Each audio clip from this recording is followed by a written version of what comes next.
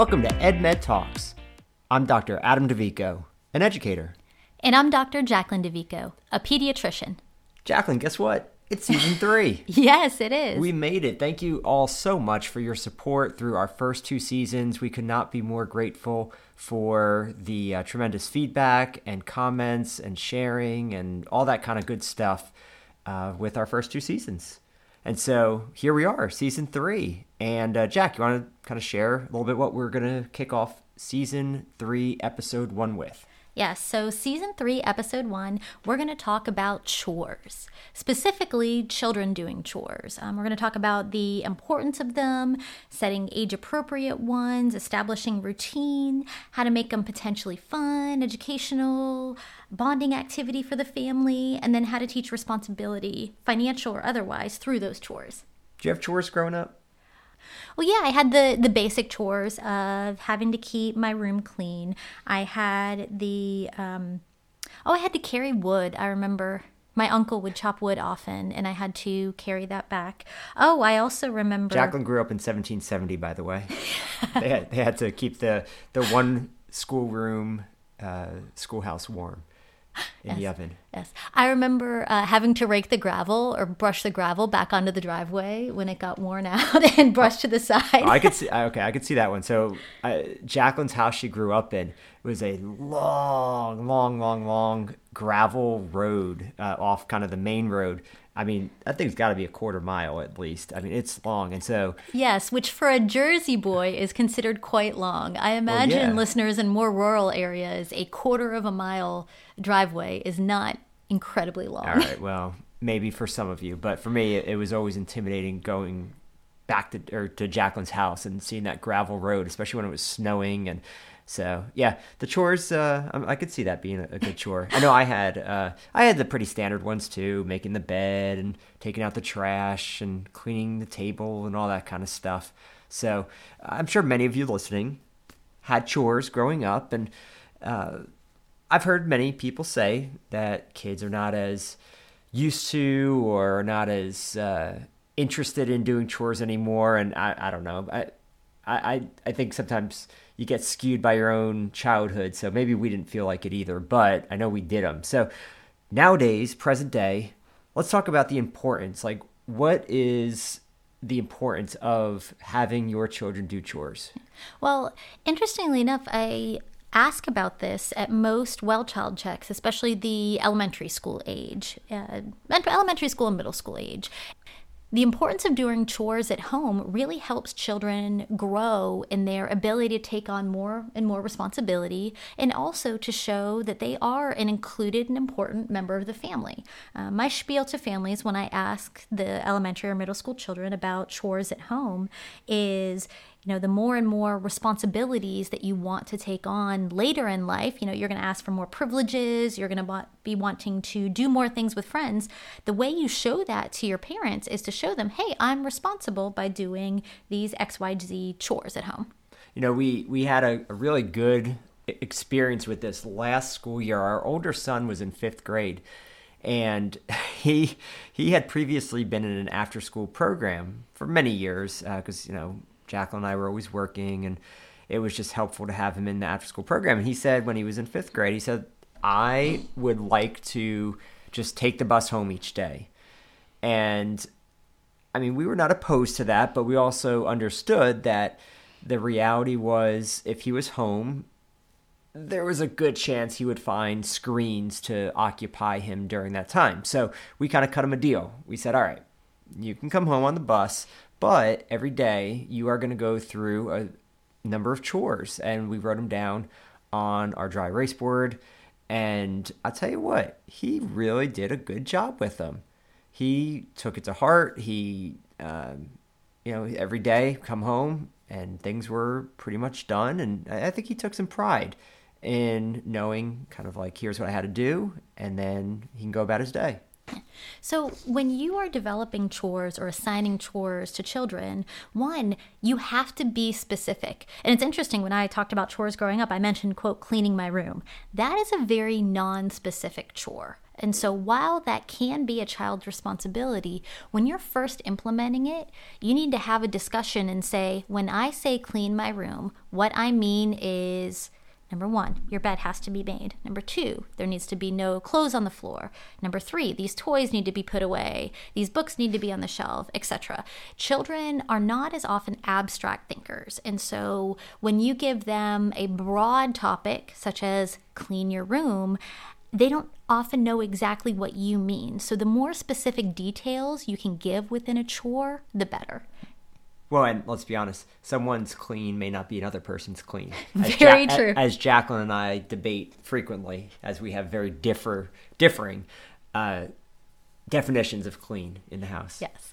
Well, not only that, it's also important for your child to understand what your expectations are, but also to have realistic expectations yourself. So, a younger child, even honestly preschool age, let alone early elementary school age, can easily fold their laundry. Now, will the laundry be folded and put away up to the parent standards? Maybe, maybe not. Your child, especially if we're talking about a 4, 5, 6, 7-year-old, they're not going to fold clothes. They're not going to fold clothes as well as a manager of a department store folding nice fancy shirts.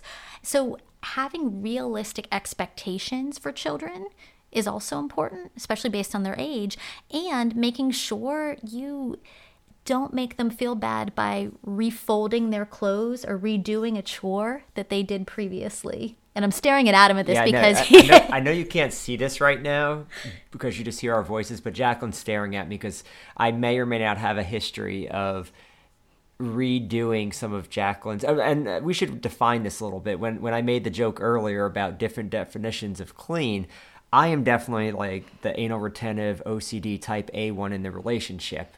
Like, I have a very, very high standard, I guess. Yes, you do. of cleanliness and organization. And Jacqueline is a clean person, don't get me wrong, but, there's always going to be one person with a higher standard, and here it's me. Yeah, I argue in most, especially male-female relationships, I think I would naturally be the clean person, but not with you. You're extremely clean. Yeah, no, I admit it. So Jacqueline definitely gave me a stare when it was the comment of not being up to the standard and redoing it. I sometimes may possibly do that as well. But even as an adult, that incentivizes me to not want to do that chore as much. And older, if a child sees a parent redoing something, they're, one, going to feel kind of bad about themselves, but two, they're also going to slack off and probably not do it because they think, oh, mommy or daddy will just come behind me and do it again. True. Yeah, man, she's playing mind games with me apparently, and she's winning. Now, some of y'all may be wondering, like, the chores that Ryder did, because I know, there's many of you with those late elementary, middle school kids, and maybe you're thinking about doing some of the chores. So, Jack, what were some of the chores we had Ryder do? He definitely, every day he had to check the sink, and if there were any dirty dishes, forks, knives, whatever, anything in the sink had to be put into the dishwasher. First, he had to, if the dishwasher was running, was clean, he had to empty it first. And that was maybe, in every couple of days, every few days type thing. And then if there was anything on the drying rack in the sink, or like next to the sink, he had to put that up. Correct. Let's see what else. He had to clean the garage once a week, sweep out the garage once a week. Yeah. He had to vacuum one of our rooms upstairs each week. Take out the trash and bring out the garbage can, recycling can, and then bring it back. So those are a few examples of things that he did. And so not everything was every day, but there were a few things that were daily check-ins for him as well. And so, none of those took a tremendous amount of time, but it required that he did them and that we can come back behind him and check. Yeah, some other examples of age-appropriate chores could be, helping along with kitchen prep. Having kids chop things for you, rinse off fruit, rinsing off grapes, for example. My younger son, I always tell Maddox it's his job to chop onions because for whatever reason, his eyes do not water nearly as much as mine do. So every time I need an onion chopped, I grab him. Now, is it chopped perfectly? No, definitely not. Are there some pieces that are 3 times the size of others? Absolutely. But again, this is about establishing responsibilities for children and accepting realistic expectations. It's realistic for an 8-year-old to help chop an onion. I think it's a pretty unrealistic expectation for the typical 8-year-old to have a chef level chopped onion. But we did have last year, Jacqueline and I hosted a German exchange student, and she was in high school, and I mean, she took on chores just like the rest of the family, and I would say she ended up kind of being our food prep person most nights. Sure. I mean, she loved cooking, and she was really good at it, and so she, more often than not, really helped out in the kitchen with the food prep. And so if you do have a teenager in the house and one that is capable of doing some food prep, I mean, that's a great chore for them. It's also a really good chore for someone who's a picky eater. So the more a child is involved in the food prep, the more likely they're actually going to eat the food that they prepped. So when you are coming up with, let's say, a grocery list, getting their input, when you are chopping, especially fruits and vegetables, cleaning them, having the child involved in that process drastically increases the likelihood of them eating the final product. That's a good point. And for those of you who are new to us, listeners, we do have an entire picky eating episode in an earlier season. So definitely check that out if you have a picky eater at home. Now, if you do have younger kids, I'll say maybe younger than 6 or 7, you could always find chores that they are A, capable of doing, and then B, turn it into a game, make it a contest. For example, raking leaves or shoveling snow or something like that. I mean, who can get the most leaves in the pile or something like that? So yes, it's helping out the house and the family by getting leaves up, but it's also something you can make a competition or a game. And kids love games, and we just disguise them sometimes in the form of chores. And don't let a child's age drastically alter the chores that you're going to assign. Younger kids can be much more helpful than I think adults can realize. I think it's very plausible for a preschool age child to, for example, basically do most of their laundry minus the actual, probably they can't reach putting it into the washing machine or transferring it. But when it comes to bringing the clothes to the laundry room or wherever the washer and dryer are, putting them away, that is very appropriate for a younger child to do. Absolutely. And I'm thinking now, like, why, I've heard this from a lot of our friends, and I just end up doing it myself. My kids just don't even bother, and this and that. And so, I think of like the why. Like, why are there households where the kids are not doing chores? And my first inclination is that as the parents, we're not setting the expectation, or we're not making a routine or something that the kids can actually follow. And so if you're looking to change that culture in your household, think internally first and say, what are my expectations for the kids to do it? Is there a routine? Is there a chart or some type of organizational format that the kids are following? What is my procedure, and is it working? Because if it's not, then you need to change it or to up your game with the expectations. Yeah, that's something that we had to do after dinner, for example. Elementary school age children are perfectly capable of helping to clean up after dinner. And we didn't initially have that expectation. So I remember the boys would finish and they'd go and they'd ask for a treat while Adam and I were doing all the cleaning up. And then we realized, it became really frustrating to us that the boys would ask us to get treats or ask us to do things when we were still in the process of either finishing dinner or cleaning up. And so that's where we had to change the environment and really set the expectation. No, you wait until we're all done eating. We all help clean up together. Mm-hmm. And then after practice, the boys learned, what are things we need to do? Either bring these over to the sink, scrape out the plates, rinse them off and put them in the dishwasher, refill up water bottles, or putting things away.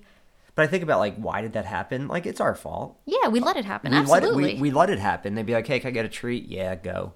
Or they would just go do it. And so Jacqueline and I definitely had to reflect a little bit and change our expectations. Yeah. And I will say, so yes, initially it was like pulling teeth.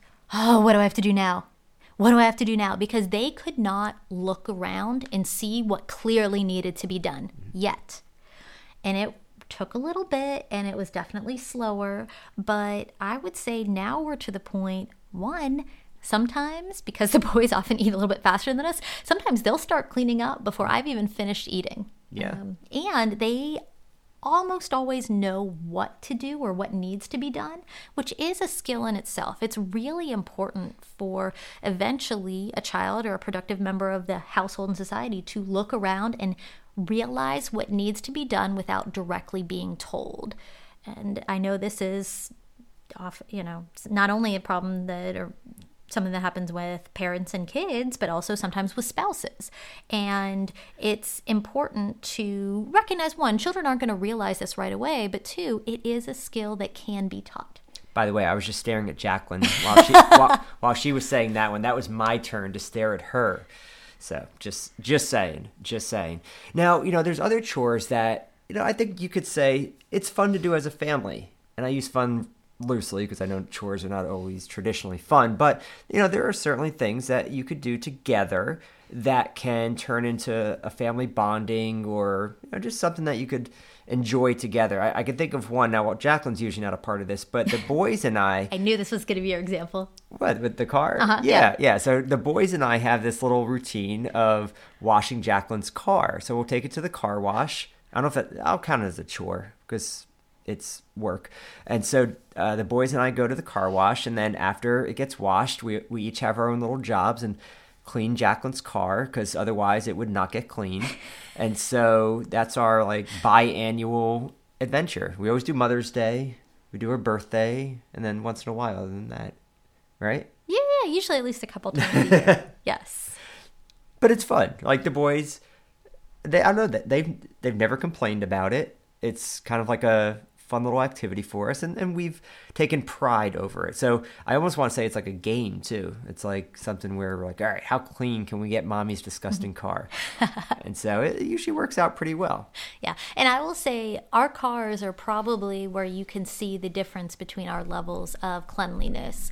I am a more cluttery person, so I will definitely have pens or wrappers, nothing like gross or disgusting like food waste or anything sitting in the car, but my car is definitely quite cluttery.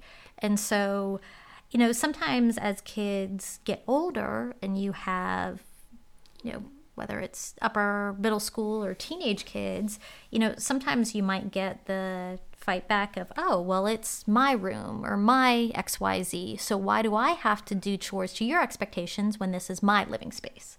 Yep. And so you could go back to the old adage of, who's paying for the house. But I think the more reasonable explanation is, look, this is just something you're going to always have to do. Like, you're always going to have some level of responsibility for you first and foremost, and then your future house, your future family perhaps. And instilling we'll go back to the earlier points we made, instilling these responsibilities and work ethic at an early age, it pays off. I think we all know people in our life who have that work ethic, and if you ask them about it, I bet they could trace back to their earlier days of their parents maybe having them build that up. So I don't think it's a surprise when you find adults who have that discipline and work ethic and responsibility that we oftentimes desire in employees and businesses.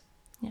Well, and especially as children get older, they can suffer from, quote, natural consequences, where their, quote, punishment is suffering the natural consequences of them not doing whatever activity, chore, etc. that was recommended. A good example is laundry.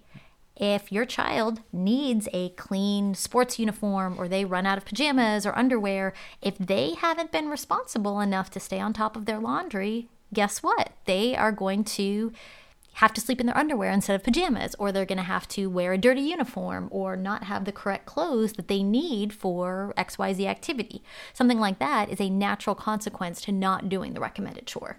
Actually, I think Maddox is about to experience that tomorrow because he has not done his laundry in a little bit and he's running out of his favorite clothes. So we're going to see how that goes pretty soon. One of the key discussion pieces of chores and all this that we've been talking about that I wanted to kind of save till this part in the wrap-up section is the financial aspect of it. Because at the end of the day, kids like to make some money, and there's a thing called allowance that many of us grew up with or experienced or are facing right now as their kids need money.